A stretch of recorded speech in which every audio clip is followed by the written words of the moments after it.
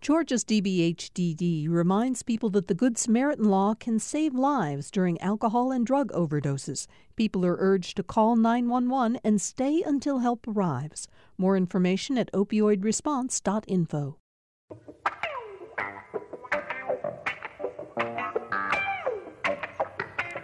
Glad to have all of you with us for Political Rewind as we start a brand new week here in Georgia. A great panel with us today. We're going to start with Jim Galloway, who is, of course, the lead political writer for the Atlanta Journal-Constitution. You read him in the Wednesday and Sunday newspaper, and he oversees the AJC.com Political Insider blog. How you doing, Jim? I'm doing great. Good. Did you have a good weekend? I did. Even got to play in the basement a little bit. There you go. My tools. People need to know that Jim Galloway, following in the footsteps of a grandfather who was an acclaimed carver, woodworker, Galloway does the same thing in his spare time. All right. You got to bring your work in sometime. We'll put it on camera. Sure. Okay. We're also joined today by Dr. Amy Steigerwald. She, of course, is a political science professor at Georgia State University and, I am pleased to say, is now a member of the A-Team, the team of political scientists who are all coming in on the days after every big election. You'll be here next Monday with Alan Abramowitz, Andra Gillespie, and Audrey Haynes. I know. How did you find four of us that all have names that start with A? It just worked out. That is delightful. And you have visitors today. It's a day off in school. Who's with you? It is. So my husband, Greg, and my son, Gavin, who goes to Springdale Park in third grade, is here. Wonderful. We're glad they're there. He's hoping that he gets to control my voice and make it do funny things. We're glad we're glad to have your family here to watch the show today. Thanks for letting them. Right next to you, Brian Robinson. He, of course, used to work in state government. Before that, we sometimes forget to point out that you worked on the Hill for Lynn Westmoreland when he was a member of Congress. Then you worked for Nathan Deal as his communications director in his first term. And now you have your own communications and consulting firm called Robinson Republic. Yes. All right. Welcome, For Brian. all your public affairs, communications, and public relations needs. Yes. Thank you. And Representative Scott Holcomb is back with us. We're really glad to have you here, Scott. Brian is especially glad because he lives in Brookhaven, and that's part of your district. He does. Brian and I are good friends, and it's great to be here this morning. Yeah. Does he complain to you about problems in Brookhaven? Constantly. All right, let's get started. Jim Galloway, it's interesting. Late last week, we talked about a poll that WSB-TV released that Mark Roundtree at Landmark Communications did for WSB. Mark will be here, by the way, on our Wednesday show to talk about it. But it was interesting. That poll showed different outcomes, different results in terms of order of finish in Georgia. It had Biden way out front, 31% of the vote, Sanders and Bloomberg way back at 14%. But the reason I mention it now, Jim, is that we've now looked at the fundraising figures for Democratic presidential candidates in the last quarter of 2019, and they're quite different. If that's an indication of how popular the candidates are, Pete Buttigieg raised $800,000, Joe Biden $680,000, Bernie Sanders $500,000, Elizabeth Warren $350,000, and Klobuchar about $260,000. What should we make, Jim, of fundraising totals as opposed to polling numbers? Well, first of all, you note that Atlanta's reputation as a political ATM has survived. Yeah. I mean, and we're still that. But I think, especially in the case of Buttigieg, look, Atlanta has got a thriving LGBT community. And I would surmise that a good bit of the money is coming out of there. But also, I mean, but as you pointed out, Biden's doing very well here. Mm-hmm. And of course, I mean, I'm sure if you look back at 2016, Hillary Clinton did very much the same. Mm-hmm. We've got a reputation of people for people who open their wallets. Jim, I'm glad you just talked about our being an ATM, because here's why, Amy. In the past elections, that was sort of a derogatory way of framing Georgia, because candidates would come here and raise money, but they wouldn't compete in Georgia actively. This year, it appears we're heading in a different direction. No, I think that's very true. I mean, if I was on the Republican side, I would be concerned with the numbers coming out. I mean, it shows Georgia being in play. It shows the 2 Senate seats being in play, and particularly a number of the congressional districts that are right around the city of Atlanta being in play, both at the federal as well as the state house level. And so I think that that puts it in, which is another reason why I think we're seeing those numbers being so high, even relatively early in the cycle, because people want to have a say in who the candidate's going to be and who they think is going to run best in November. So we happen to have in the studio today, and it is coincidental, somebody who I think probably has something to do with the money that Buttigieg has raised here. Representative Holcomb, Scott Holcomb, you're a Buttigieg supporter. You've held at least one event for him here in Georgia. Talk about that a little. We've found a lot of enthusiasm for Pete in the state. We hosted a fundraiser last year and brought in well over $100,000. It was far greater than our expectations were. We're hosting another event for him in a few weeks here in Atlanta. He'll be in town. And I think Pete has definite momentum coming out of Iowa and New Hampshire, and I think you're only going to see those numbers go up. So do you happen to know, and you may not, if say some of the people who are contributing to his campaign came to the fundraiser for the $100,000 that you raised, are they hedging their bets? Are they also writing checks to others, or do these feel like unique contributions because they support Pete Buttigieg? I think at the beginning of last year, there were some that were hedging, but the vast, vast majority were definitely solid Pete supporters. And now we're seeing just our supporters really solidify, and they're committed to Pete being successful. Brian, I think, in fact, I've heard you say it. You said it before the show started today. You said it before. This is going to be, as is South Carolina and Nevada, perhaps more challenging states for Buttigieg. That's true. And look, he's the kind of candidate that really can excite this white intelligentsia voting class. The problem is the white intelligentsia voting class in the Democratic Party isn't a majority. Now, they're wealthy, and so you're going to see some boost in his fundraising numbers there. We're not seeing in any polling whatsoever yet Pete getting any traction with Latino or African American voters. Latinos will play a major role in Nevada, and African Americans will be the distinct, sizable majority of the South Carolina Democratic primary. So if he can make a showing there, and I would say this is true for Klobuchar as well, you're going to start seeing the rocket boosters go up on one of those two. Mm-hmm. There's no way there can be rocket boosters on both, as you're seeing right now coming out of New Hampshire. They're both trying to occupy the same lane, even though they have different profiles, as people and as candidates. So we're going to know a lot more after these next two contests about who's going to be standing. And, of course, can Pete and Klobuchar stand up to the mountain of cash that Bloomberg is putting into this race? And he's beginning to rise in the polls. And what you're beginning to see, AJC covered this weekend, Jim, is Bloomberg beginning to build numbers with African Americans. That is a key thing to watch. Jim?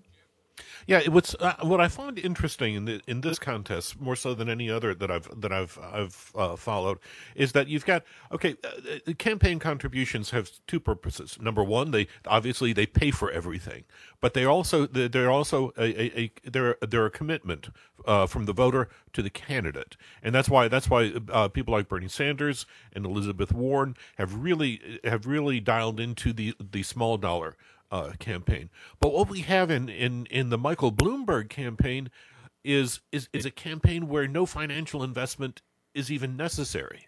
Yeah, and it's kind of interesting. When I was talking to Howard Franklin, his senior advisor here in Georgia, he says it's kind of unusual because you're picking up the phone and you're asking for support, and the natural next question is, how much money do I have to raise? And you get to tell them not a penny. Yeah. Scott, let's keep talking about Buttigieg for another moment or two here, because Jim pointed out the LGBTQ community here is, probably, and you will confirm this or not, I assume, involved with him. They want to see him do well.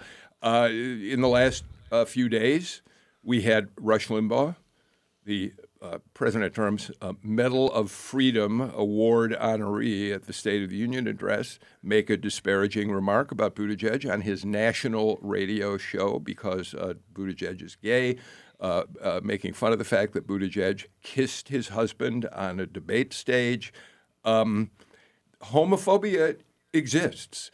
And, balancing the homophobia against this really engaged LGBT community here, politically engaged, is an interesting thing to watch play out, I think. It is, and Pete definitely has a lot of support among the LGBTQ community. However, he's not just that. He's so much more as a candidate, and his campaign is really trying to bring a generational voice to the issues that we face.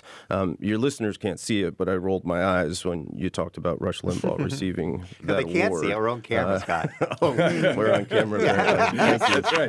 Facebook Live will see that, Scott. There you go. Yes. But I thought Pete gave a very good response to that, too, because he said that he's not going to be lectured on family values by the likes of Rush Limbaugh. Yeah, and he's right about that. Amy, I wasn't trying to suggest that Buttigieg is running as the gay candidate for president, because one of the things that's fascinating about him is he's most specifically not doing that. It's amazing how rarely that's come up in terms of how he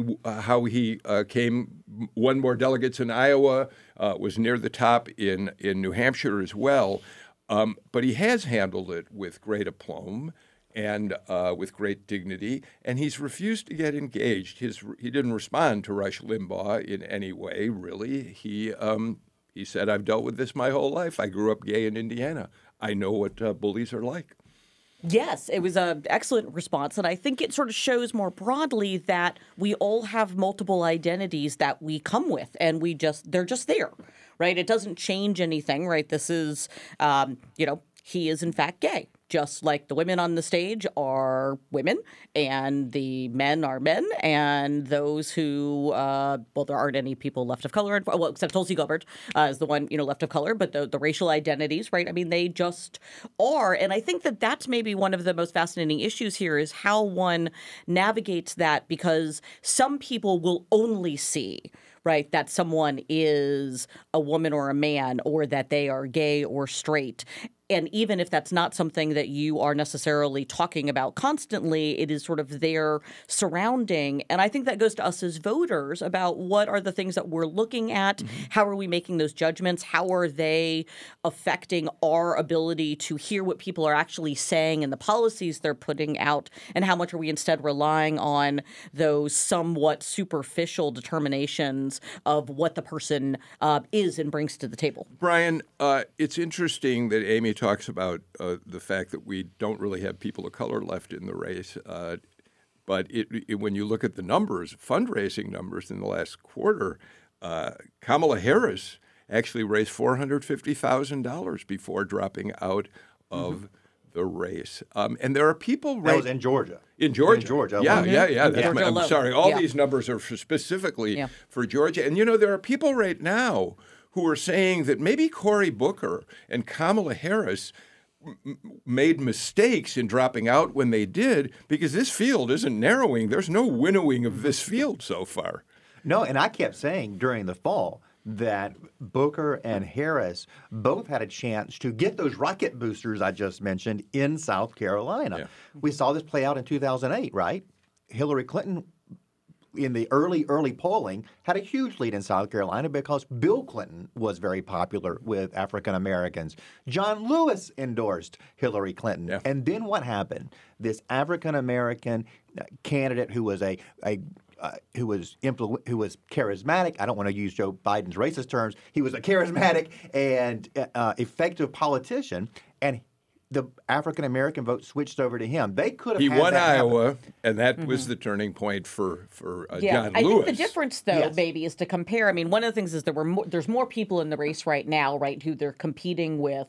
And I think also that it's what I have been most struck by with polls that are coming out is not the polls of who it is that people support, but rather the poll results about people's perception of who other people will support and who they will vote for, right? The number of women who say people just won't vote for a woman candidate, and so I'm afraid to support Elizabeth Warren or Amy Klobuchar or Kamala Harris. Those that say the last race was a sort of backlash to having Barack Obama be the first African-American president. And so I'm concerned that if I support Cory Booker, Kamala Harris, Andrew Yang, right, someone of color, Julian Castro, that is going to come back, right? There's a lot of focus on electability, even though what that really is perceptions of what other people will do. And it's really sort of showing that a lot of people in the country are very concerned about what others will do and their unwillingness to support someone who, to be perfectly blunt, is not a white male.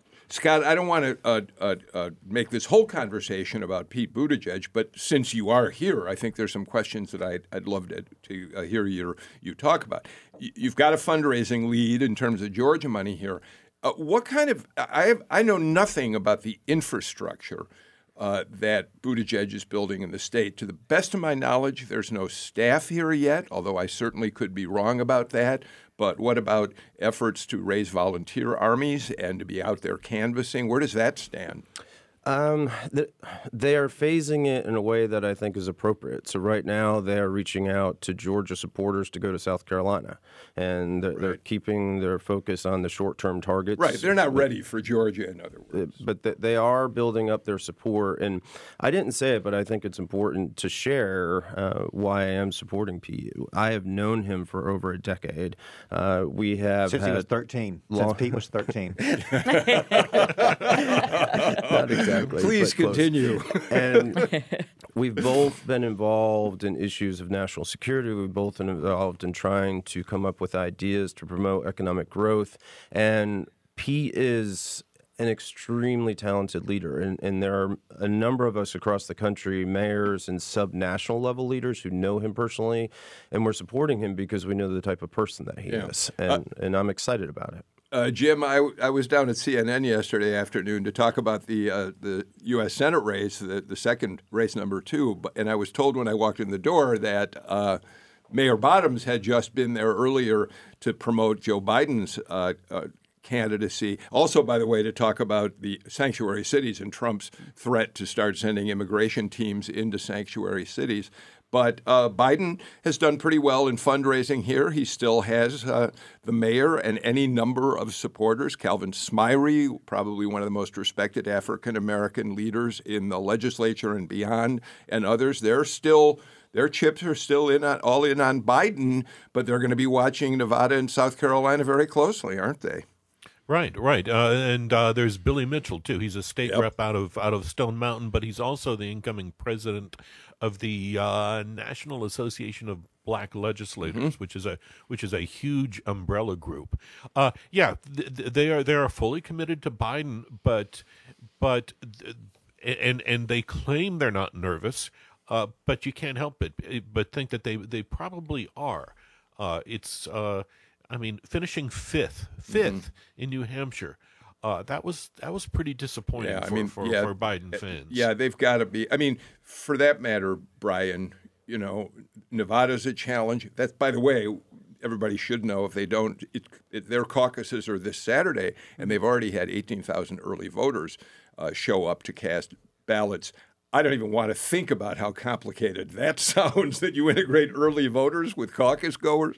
And we'll talk in a little while about some people suggesting that Nevada could be a mess, almost as bad as Iowa. But in the meantime, in South Carolina, Tom Steyer is polling in most polls second behind Biden. So that's not a good sign for Joe Biden. If you've got a guy who's buying his way in with millions and millions of dollars and Biden can't effectively knock him out. Yeah, there aren't many good signs for Biden, period. A second place finish in South Carolina is the end of his campaign. He's got to win there. And in fact, he needs to win fairly convincingly.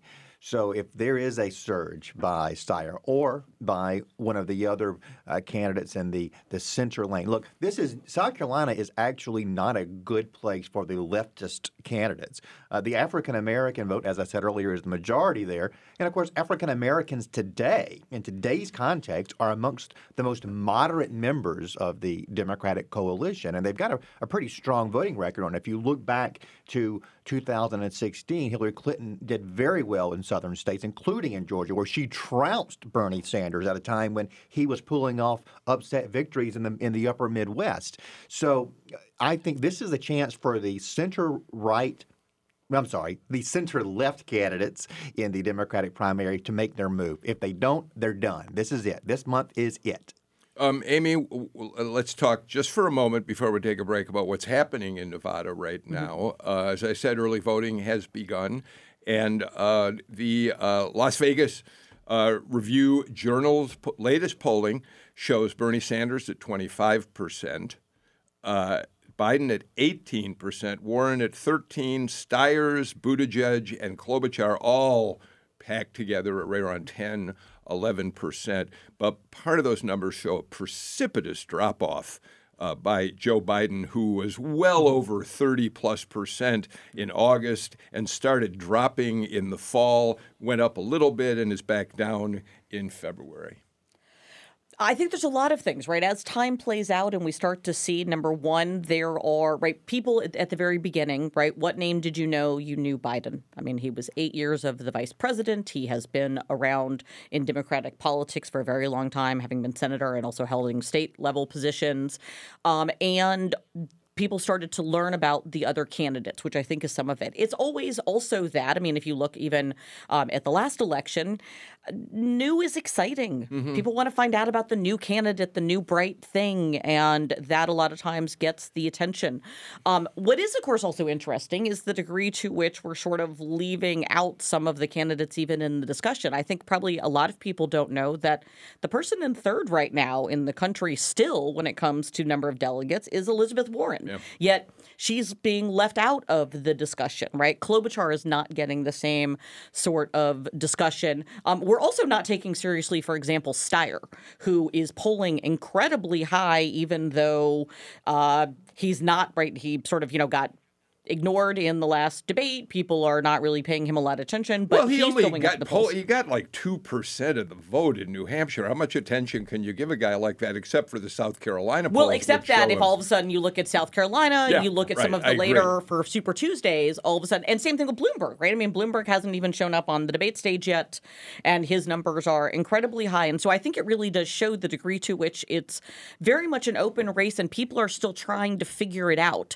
I think the other thing that's really interesting, especially as we look at a caucus state, is that, remember, in a caucus state, you vote, and then there is this you don't vote. You go into groups, and then there's this very public renegotiation if a group for a candidate doesn't reach whatever the delegate threshold is of what group they want to then go join. And so I think some of what's also interesting is who's the second choice, right? And where does that come in? And that's where I think it's really interesting, because for a lot of people, the second choice is actually either Elizabeth Warren or Amy Klobuchar.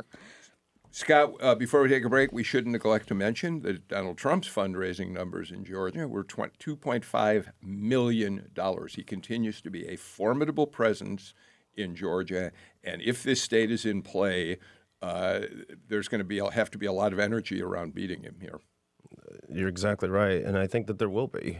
Georgia has the 2 Senate races, and I think we're going to have a lot of money spent here. So political consultants will have a pretty good 2020 balance sheet. Yeah, Brian Robinson, cheers for that. All right, let's do this. Let's get our first break of the show out of the way, and when we come back, let's talk a little bit. Here's a new bulletin for you. Senate race number 1 in Georgia, which hasn't gotten a whole lot of attention. We'll give it some in just a moment.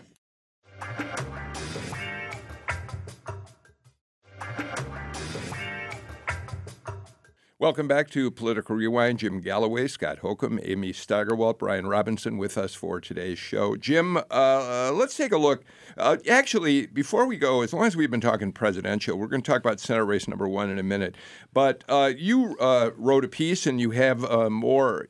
You wrote a piece yesterday's paper, and then you have more in the Joel today about Georgia endorsements for Michael Bloomberg, who we talked about a minute ago. We know that Lucy McBath has already aligned herself with him. And then State Senator Jen Jordan announced that she's supporting him. That's a big pickup, I think, for him, considering she's kind of become a star in Democratic Party politics since the abortion bill was debated last session.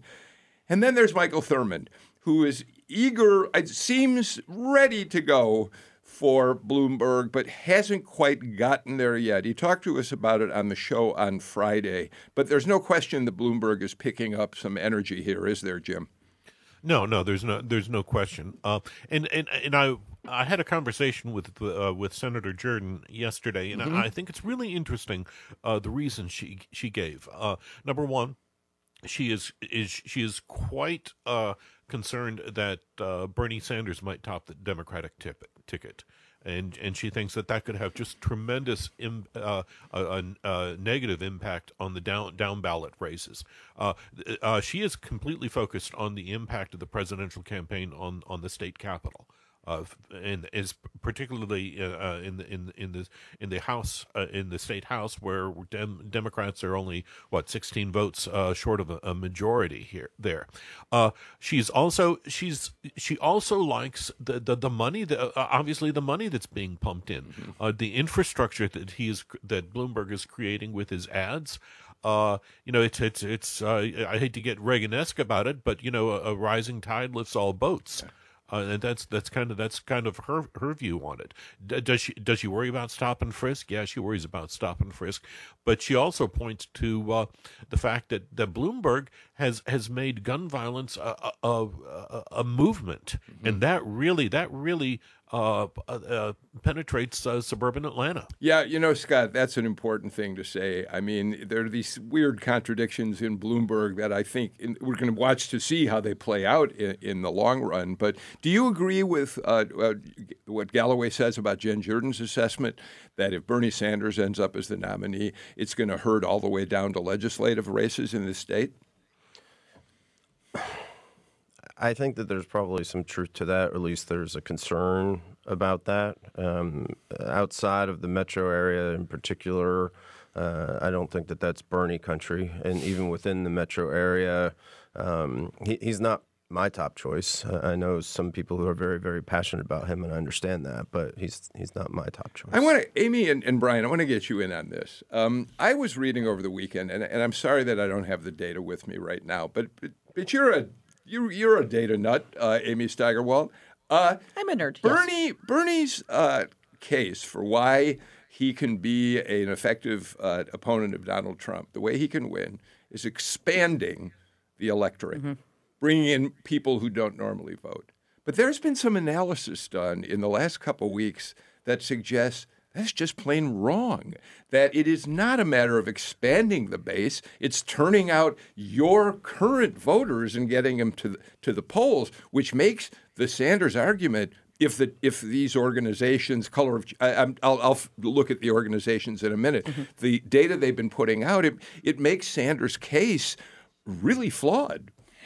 There is. I mean, so on the one hand, it turns out that the numbers in Iowa, that there was greater turnout than we saw in 2008, or 2012. So that is, in fact, really positive, right? So we saw a lot of turnout. What we didn't see, though, which people were expecting, particularly if, for example, Bernie's argument was sort of hitting this new base, was that we would see higher turnout in particular areas, especially those that were closer to the universities.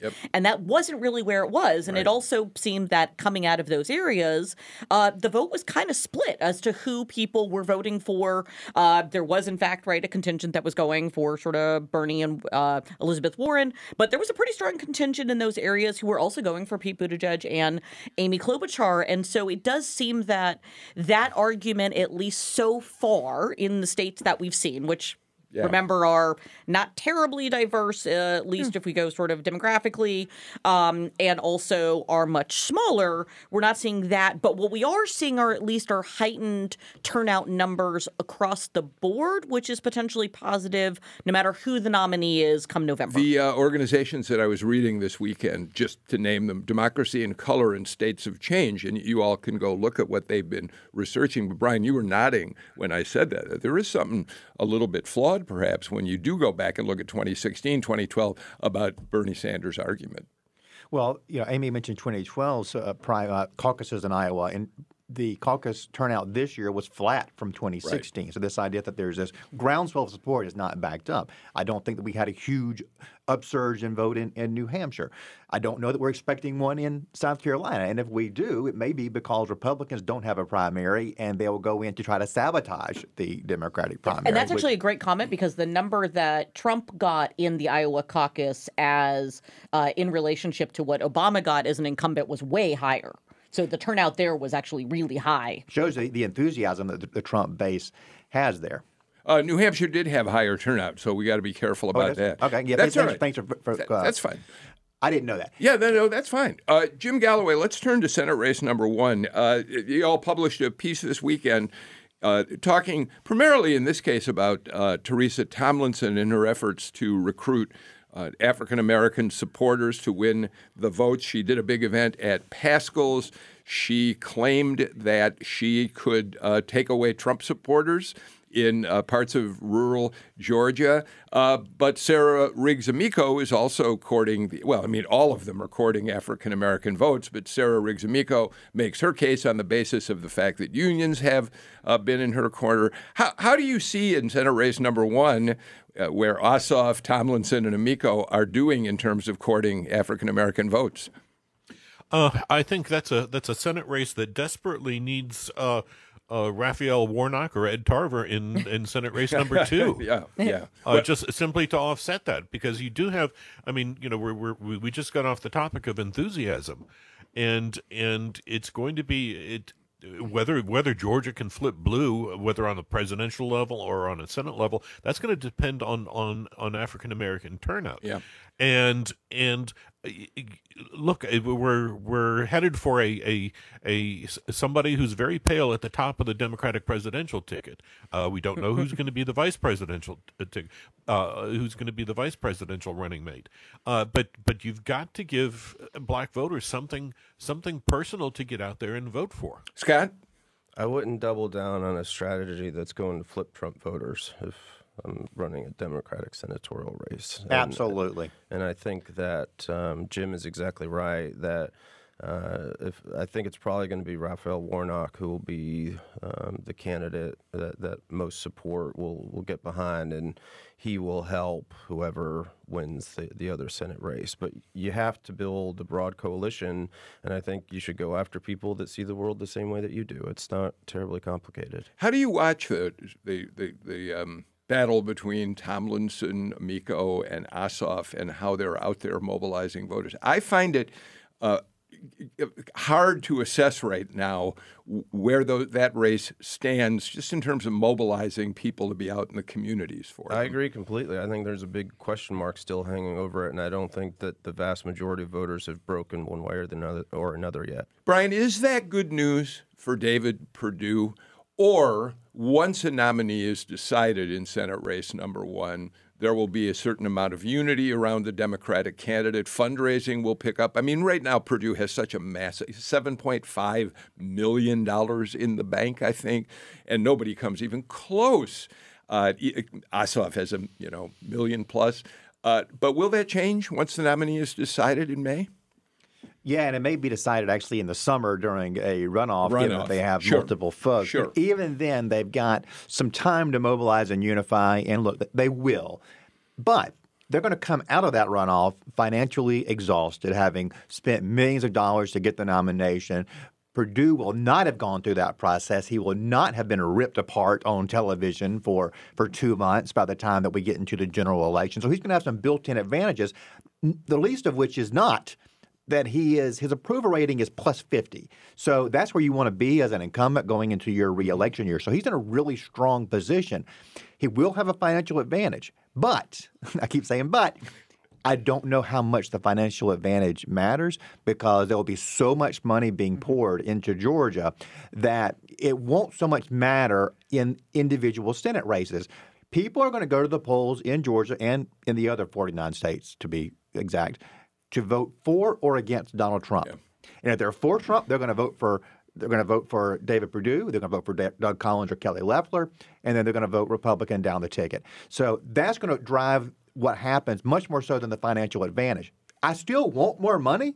I still want the ability to mobilize voters, to put my message on the air, to drive my positives up, and to plant doubts about my opponent on air and in digital ads. But I don't. But it's like in the 6th district congressional race back in 2017, that special election. Ossoff handled. Ossoff handled. Gobs of money spent. At the end of the day, it was a tribal election. Yeah. It had nothing to do with who spent the most money. Yeah. So, question for you, Brian, because I'm kind of curious on this.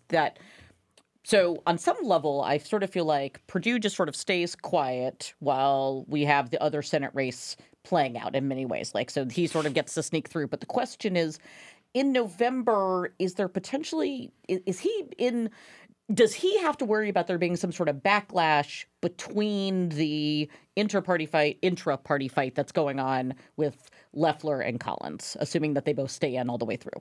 That is the question of the moment, Amy. And I have a theory on it that is actually David Perdue is the net winner of all of this. And maybe Donald Trump is too, because it doesn't matter whether you vote for Kelly Loeffler or Doug Collins. You're voting for Perdue and Trump. And if if Collins and Loeffler are able to generate turnout for their camps in that internecine warfare, then that's going to help the ticket up and down. Now, granted, the big fear isn't how it affects the rest of the Republicans. The big fear is that a Raphael Warnock becomes a consensus candidate, rises above the fray, is an attack because the Republicans are going after each other, and then somehow gets 50% plus one. Yep. That is the giant fear. You see the Republican Senatorial Committee focusing on that message in its attacks on Doug Collins. Hey, Jim, to expand on what Brian just said, I hadn't given it a lot of thought, but it does strike me that given that the special election for U.S. Senate will be held on the same day as the general election, which will pit Perdue against one of the Democrats, the Loeffler-Collins fight could, in fact, increase Republican turnout at the polls, which in fact would be good for David Perdue. I mean, that's just something that occurred to me a moment ago, and I might be totally wrong about it, but what's your take on that? No, it'd be good for Donald Trump as well. Well, sure, yeah, and it's if I could go back to what Brian was saying, I think this is going to be 2020. November 2020 is going to be the ultimate tribal election. Yeah. And where Brian was saying that money doesn't matter. Well, and that's true on all sorts of levels. The economy doesn't appear to be really shaping this race. I mean, we've got an excellent economy, and yet it's not penetrating into the electorate. All right, let me turn to, since you all talked about it, let me turn to Senate race number 2 for a minute, and let me start let's go back in our time machine to President Trump in the East Room of the White House, celebrating his pep rally after he was acquitted of the impeachment charges against him. And he was recognizing all of the Republicans who were in the East Room there, celebrating his acquittal. And here's one of the comments he made then. A young woman who I didn't know at all, but she's been so supportive. And I've had great support from other people in that state. And she's been so supportive, and she's been downright nasty and mean about the unfairness to the president. And Kelly Loeffler, I appreciate very much. Thank you. Great. She saw it very early on. A man who has been an unbelievable friend of mine and spokesman, and somebody that I really like. And I know, Kelly, you're going to end up liking him a lot. Something's going to happen that's going to be very good. I don't know. I haven't figured it out yet. But Doug Collins, where is he? Where is Doug? You have been so great. Thank you very much, Doug. Thank you very much. Yeah, thank you. Really amazing job. Well, we can only hope, Jim Galloway, that for the Loeffler people, that the president learns how to pronounce her name by the next time that he comments about her. But, Jim, let me start with you and then give everybody a chance to weigh in on this. Doug Collins gave an interview to the Georgia Recorder, which is an online news magazine, and he said No, the most important thing he said based on that soundbite was Trump's going to stay out of this. I don't believe the president is going to get involved in this race at all. Collins also told Georgia Recorder that he was sort of thought that all the attacks by the NRSC, the National Republican Senatorial Committee, and others who were going after him are kind of funny. I don't know that they're very funny, but it is interesting that Collins shows no sign that he's ready to accept some sort of deal from the president to go work in the administration. No, and you'd have to just given the iffiness of this reelection, you'd have to wonder why he might do that unless somebody dangles a federal judgeship in front of him. But a couple things. I read that Georgia Recorder article, and my first thought was, I don't know that I'd ever try to predict what Donald Trump is or isn't going to do. Yeah. So that's kind of different. Also, I'm not sure. Look, I'm almost 65, so 50, yes, is young to me, but I'm not sure that I would have described Kelly Loeffler as a young lady. Yeah. That doesn't help her. That doesn't help her build any gravitas that she's going to need to win this race. Brian, you're nodding. Well, she's almost 50 years old, and I think the long hair probably makes her look younger. And of course, I mean, she's obviously doesn't look her age. Let's give her credit for that. But to Jim's point, I have said to both campaigns, because I'm neutral in this. Doug's an old friend, and many dear friends are involved in Loeffler's campaign, that I'm staying out of it, not endorsing. But one thing that I do want to be able to do is to defend Loeffler and Doug against what I think are unfair attacks from each other. That would be something I'd like to do over this next year. And I will tell you that the NRSC, the Republican Senatorial Committee, which is run by Mitch McConnell's folks, them calling Doug a swamp monster is rich with irony. Because he voted to raise the debt ceiling. Along with everybody else in the delegation, Right. and attacking, and then Clifford Groth, of course, attacking him over voting for the Farm Bill, which Perdue and Isaacson voted for, and every other Republican. Sonny Perdue negotiated it, and Donald Trump signed it. Yeah. I mean, it's inane arguments. And look, if they attack Kelly on stuff like that, I'll defend her too. Yeah, Scott, let's go to the other side, and then we got to get to a break.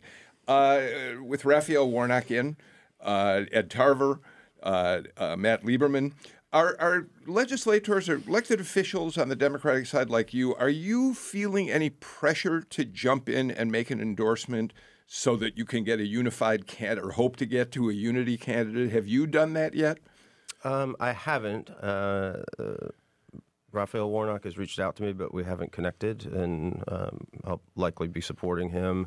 I think that he gives us the best chance to win in November. Stacey Abrams is very supportive of him and others, and she, of course, has an incredible network, and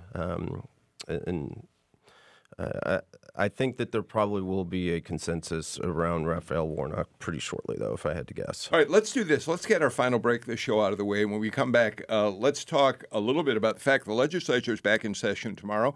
And also, let's talk about Trump and the money he's taking for the wall and how it could impact Georgia's economy. You're listening to Political Rewind.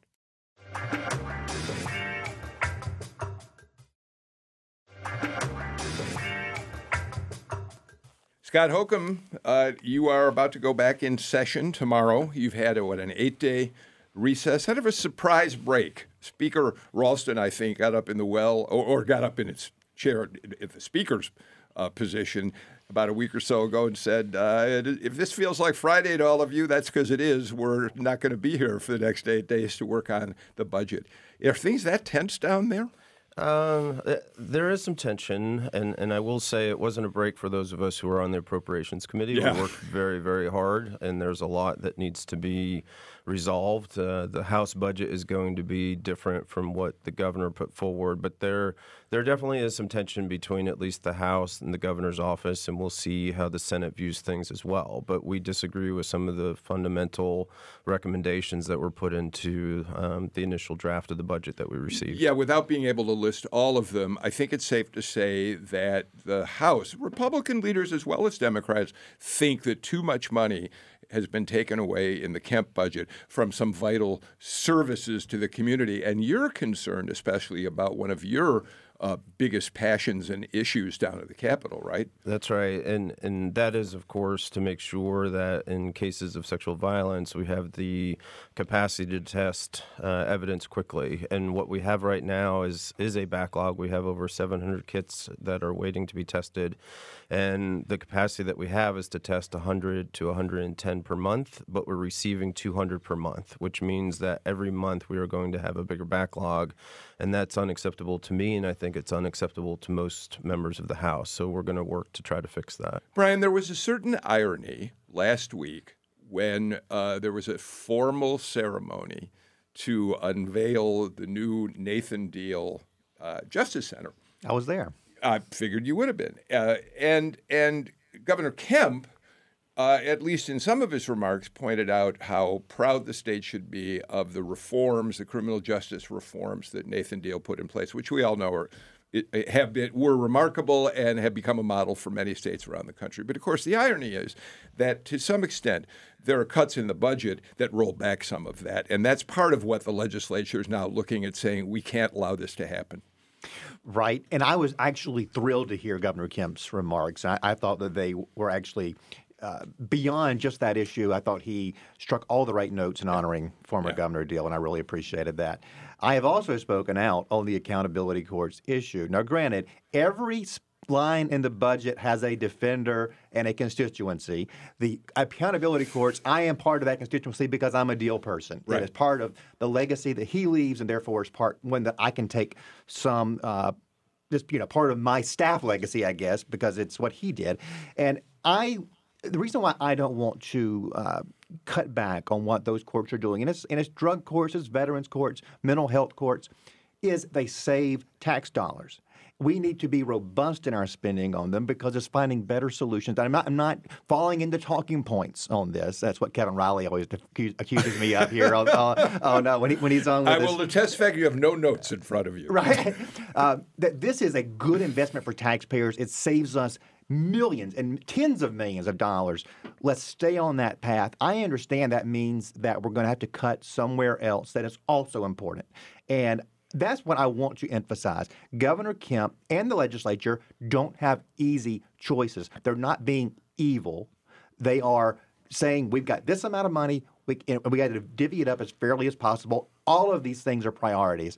But I will say, as a constituent of the accountability court, somebody who supports it, I hope that gets spared. So real quick, Scott, one of the things I think we have to point out here is, to some extent, the fighting going on over budget lines isn't unusual. It happens between governors and the legislature in every session. What exacerbated it this year was the surprise that Governor Kemp laid out. Ooh, the budget that you're working on right now, the so-called supplemental budget, 4% cuts. No, you can't talk to agency heads. It isn't so much about the fact that you're going to wrestle back and forth over numbers as it is about how much voice you all have had as an appropriations committee, as a legislature, in dealing with all this. Is that a fair statement? It is a fair statement, and I think Jim Galloway's recent article covered as well that the OPM director, his statements were ridiculous. He came and testified before appropriations and said that he was only going to talk about